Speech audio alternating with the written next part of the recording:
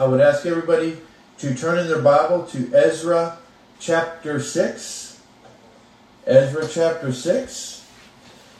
While you are turning there this morning, many of you have heard of Larry the Cable Guy. He is a comedian. Well, this is not an endorsement of him or his material. He did have a phrase that went viral. And he used to say, "Get her done." And that became very popular, so popular, the military adapted that as their mantra, that we're going to go in and get her done.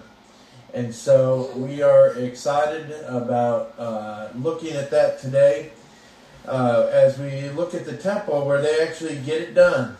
And so we're going to pick up in verse 13 of chapter 6 and go through verse 22. Then Tattenai, the governor of the province beyond the river, Shethar-bozenai, and their colleagues carried out the decree with all diligence, just as King Darius had sent.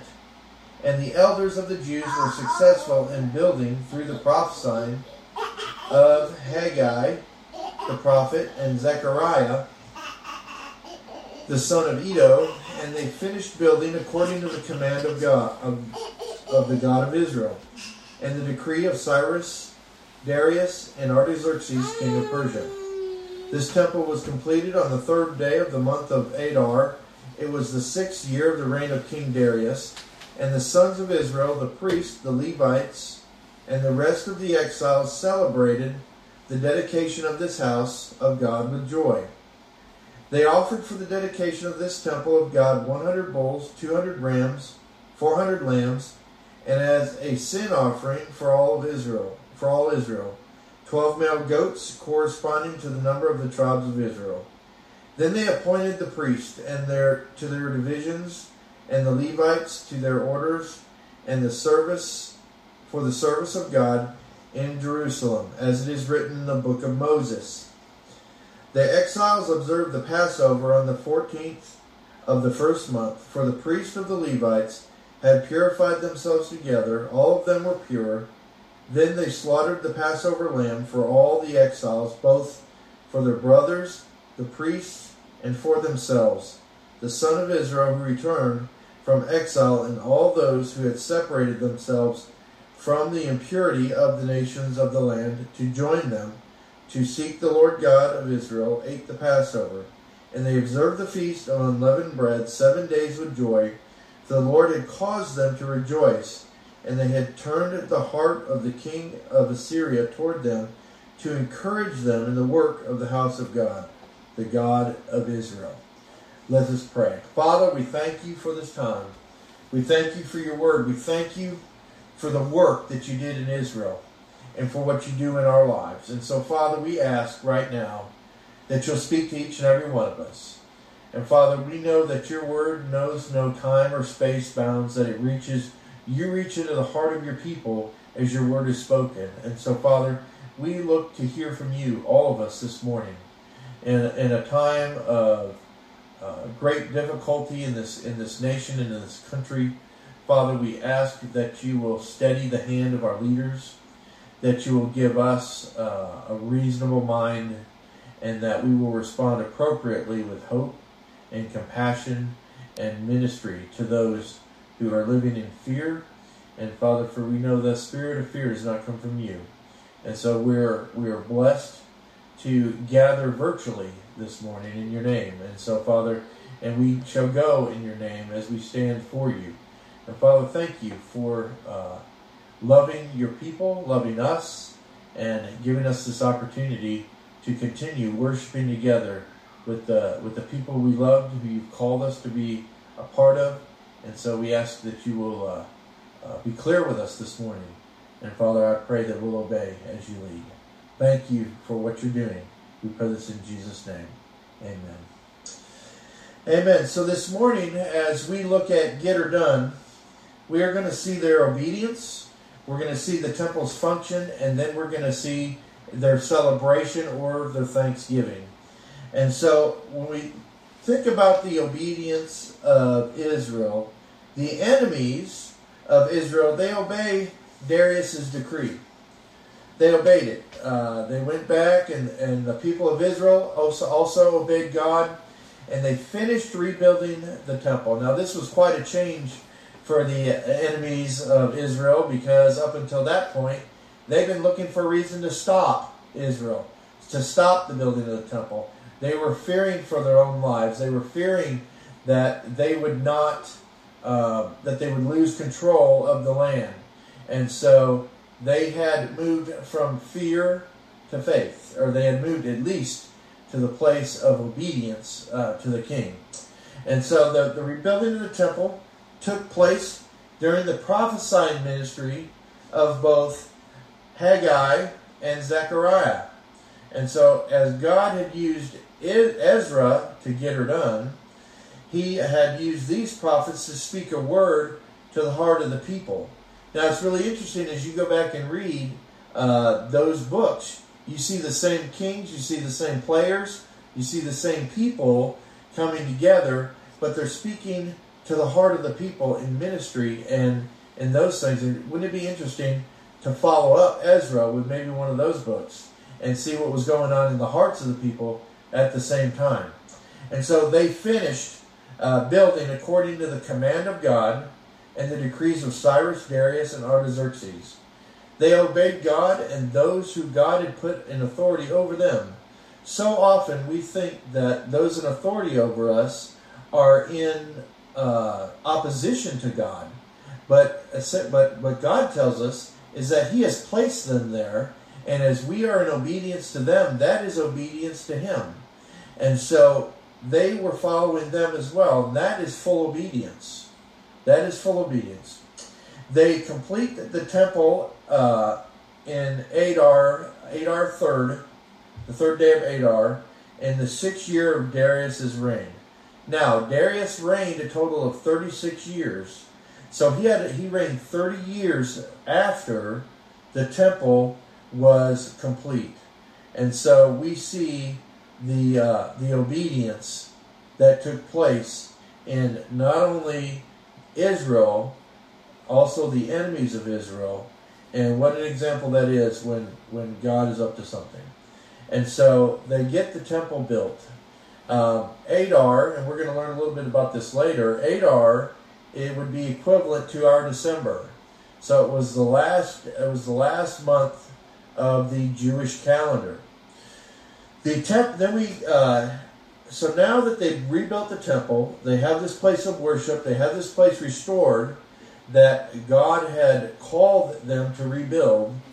They go and they dedicate the temple. It was a lot of work, but the sons of Israel, the priests, the Levites, the rest of the exiles celebrated with joy the dedication of the temple. Can you imagine what it must have been like to have started this work, to face opposition, to stop the work knowing that's what you were called to, and then to restart the work under Darius and have this completed? To come in and celebrate that together must have been an incredible joy. Imagine the emotional and physical relief it was to have it done. And so it was an exciting time. The key word here is joy. We know that joy and happiness are different. Happiness is dependent on our circumstances. There's things that make us happy, and there's things that make us unhappy. But joy is different. Joy comes from the Lord and what it's like to be in the center of His will, knowing regardless of the circumstances don't affect our joy. Only our relationship with the Lord and our confidence in Him is where our joy comes from. And so these guys, these folks here, they saw it. They had an inner peace and contentment that God was in control, and they had witnessed it firsthand. They saw it for themselves. And what a cool thing. And that's what happens when we obey God. When we obey God and follow Him and do what He asks us to do, we will get to see it firsthand what God is up to. And we'll get to be a part of it. And we'll sit there in that moment and know that God has moved. And that's what we're after in our lives. We're not after something that we built where we could say, oh, we did it, we've done it, and God bless it. But we want to be in a situation where God has done it. And so that's an exciting time. So they restarted the sacrifices for both the temple dedication, and so as they're dedicating the temple, they're offering sacrifices for that. But they also offered sacrifices for sins, which is somewhat puzzling because they had been there, but they had spent several years there. They had the sins that they had committed during that time, but also the sin that caused them to go into exile, because from that point they did not have a temple that they could offer sacrifice in. So we see them offering to cleanse the nation. Back then, there was a sin offering that was offered in behalf of the entire nation, and that covered their sin. Now, Jesus Christ has not just covered our sin, he's actually removed our sin. And that's the difference. And so they were offering sacrifices for that. And so they appoint priests and Levites to ministry, as in the book of Moses. And he's in the book of Moses, that's the Torah. And when you see the phrase the book of Moses, you can know that that's the Torah. And what the Torah is it's Genesis, Exodus, Leviticus, Numbers, and Deuteronomy. It's the first 5 books of the Bible. You will also know that. Here's your theological term for that. It's known as the Pentateuch, Pen being 5. And so the first 5 books of the Bible, when they refer to the law or the book of Moses, they're not just referring to a book that they're referring to those books that he wrote as a whole. And so they appoint them to do ministry. And so we see a return to the obedience of God's word. And listen, you cannot have success in your walk or in your ministry or in your life with the Lord without obedience to his word, because that's the key. And understanding it and understanding what it actually says, not what we want it to say, because there's a lot of things we all wish it said, and there's some things we wish it didn't say, but we have to take it in whole, not in part. And so they go from this time of returning, rebuilding, dedicating the temple to a time of celebration. The temple was finished on Adar 3rd. The following month, Nisan, not the car dealer, Nisan, the 14th, they ate the Passover meal. So Nisan would be January for us. So we move from December 3rd to January 14th, and they eat the Passover meal. And this was a reminder. The Passover, remember, the Passover was a remindrance of God's protection and deliverance. When they were facing what they faced under the hand in Egypt, under Pharaoh's hand, and the harsh work conditions, God was setting them free to go into the Promised Land. And so it was an exciting time. And so they're thinking back when they had returned from captivity here and gone back to the land and rebuilt the temple.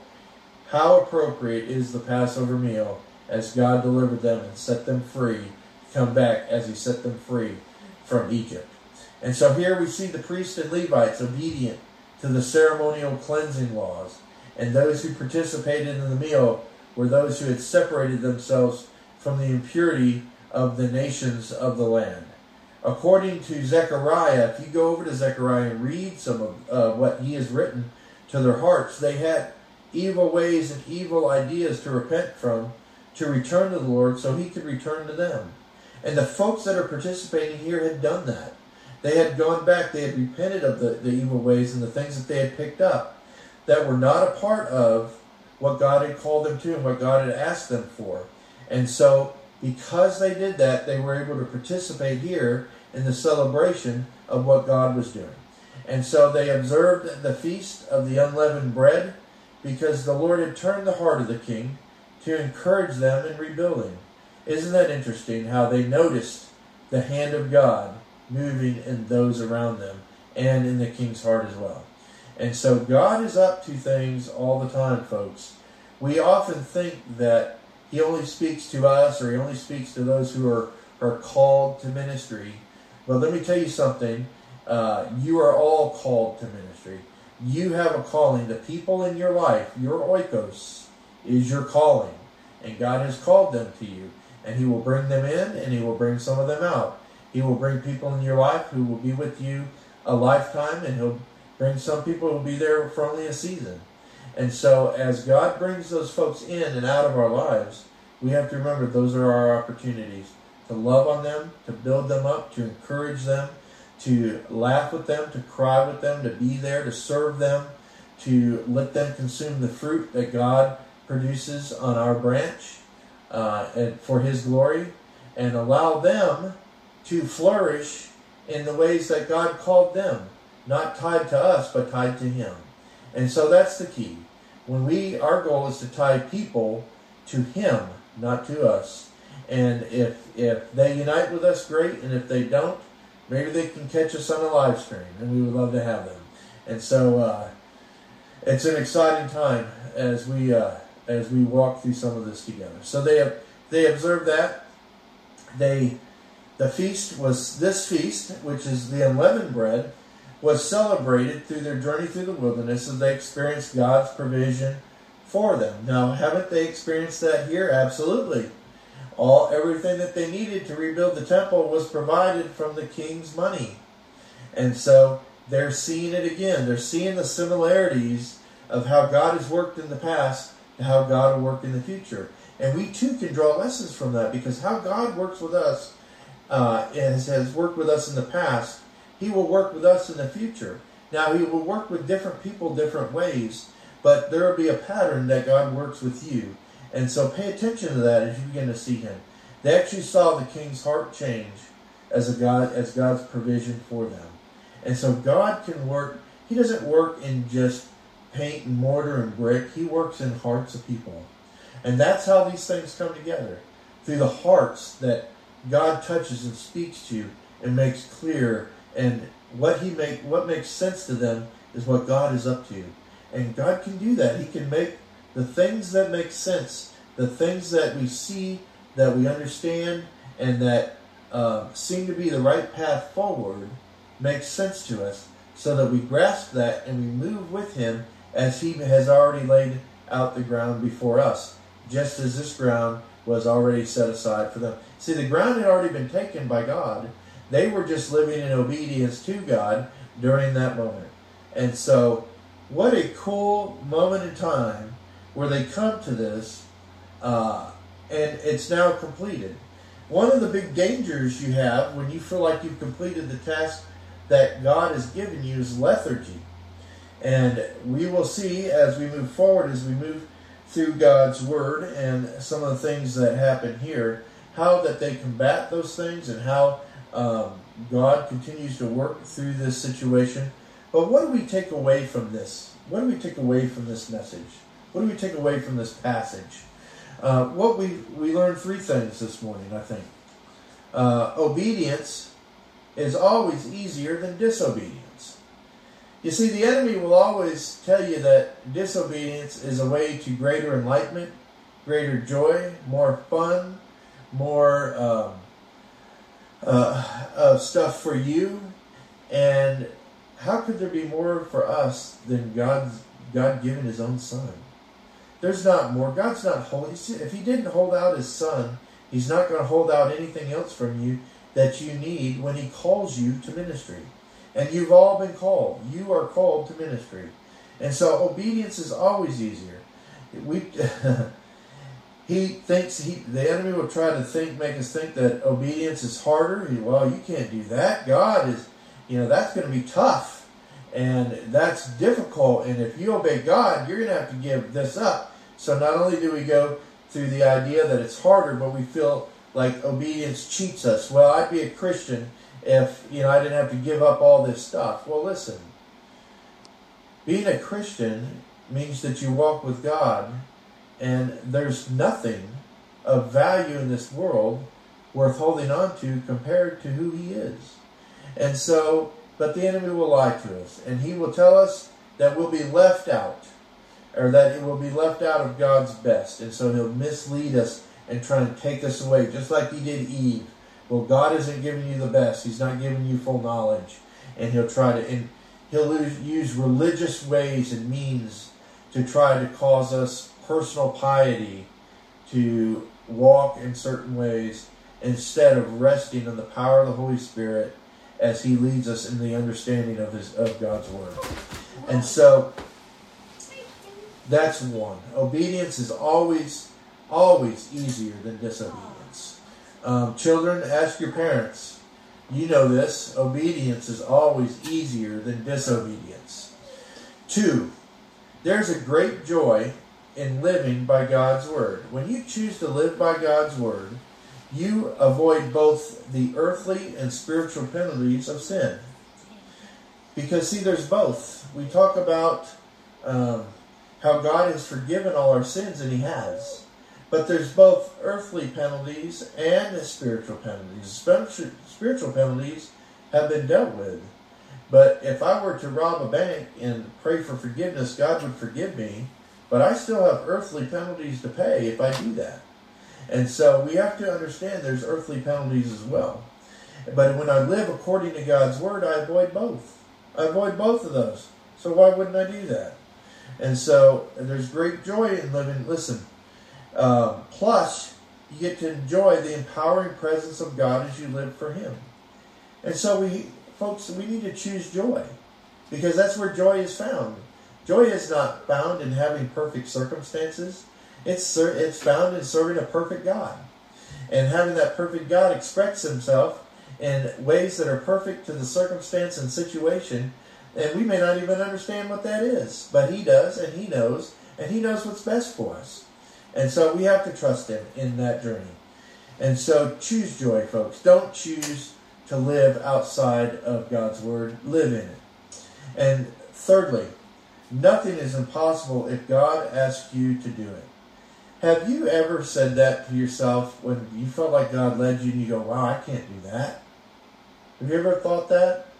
Well, that's a great answer, because you can't do it. And when God calls you to do something, He doesn't ask you to do it in your own strength. He calls you to be the one that He works through.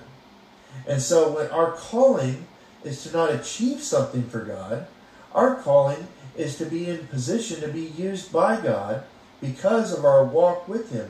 And if He's calling you and wants to use you, that should be an encouragement alone to you about what God wants to do through you.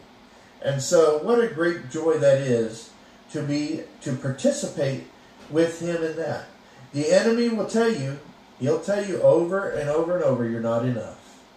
And the best thing that we can do is agree with him. But the enemy never factors in that God is with us. And if God is with us, God is always enough. It is not about what we can do for God. It's about what God can do through us, whose hearts are completely His, laid out before Him, willing to serve Him without apprehension, without backup, without backing down, without fear, without looking for acceptance from the world, but looking for the joy of what it means to be in the moment, knowing that we don't know everything, but that God does. And so it's an exciting time. You know, there was a Sunday school teacher who gave his young student a lesson, and he gave the whole class a lesson. He said, I want you all to memorize Psalms 23, and we're going to recite it from the church next Sunday. Well, there was this one little boy, and he had trouble memorizing it. It was very difficult for him. And sure enough, next Sunday came along, and there he was in front of the whole church, and the teacher called on him. And he looked at the teacher, and he's sweaty, and he's nervous, as anybody would be, but he was more than most. And he said, God is my shepherd, and that's all I need to know. And so God, this little boy, had it right. We need to quit trying to figure God out.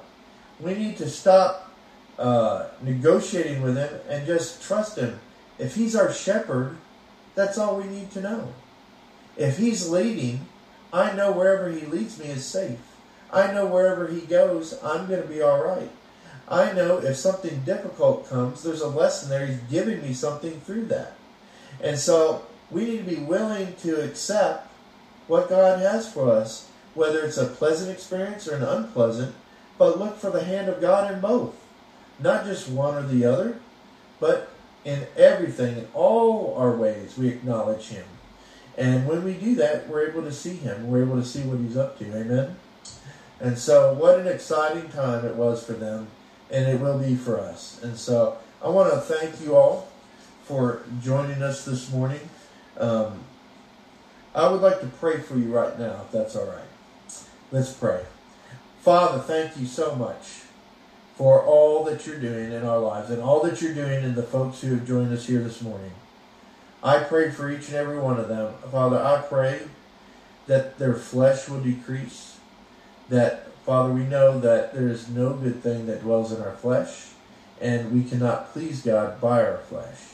And Father, help us to stop relying on it, and help us to start relying on Him and looking to you. And Father, we thank you for the love that you've shown us, for the relationships that we have with each other, for this opportunity that we have to still meet, even though that we are separated by space. Our hearts are not separated. Our hearts are one. They're united in you. And Father, I pray this week that you'll open our eyes to see the work that you're doing around us and the hearts of the people around us. And I pray that you will use each and every person here that are joining this morning, this week, in a really cool way to touch and encourage other people in their walk with the Lord. Father, I pray for the lost that we all know. And Father, there's names that are running through everybody's mind right now of lost people. We have lost family. We have lost friends, co-workers. I ask you to save them. And Father, I ask, Father, that you will help us to reach out to them. Father, I pray that you'll bring them here to join us in what we're doing as far as service during this time. And Father, who knows what you can do with the circumstances you've given us. You put us here for a reason. We're looking for your hand, and we're excited to see what that brings. Thank you for this time. We pray all this in Jesus' name. Amen.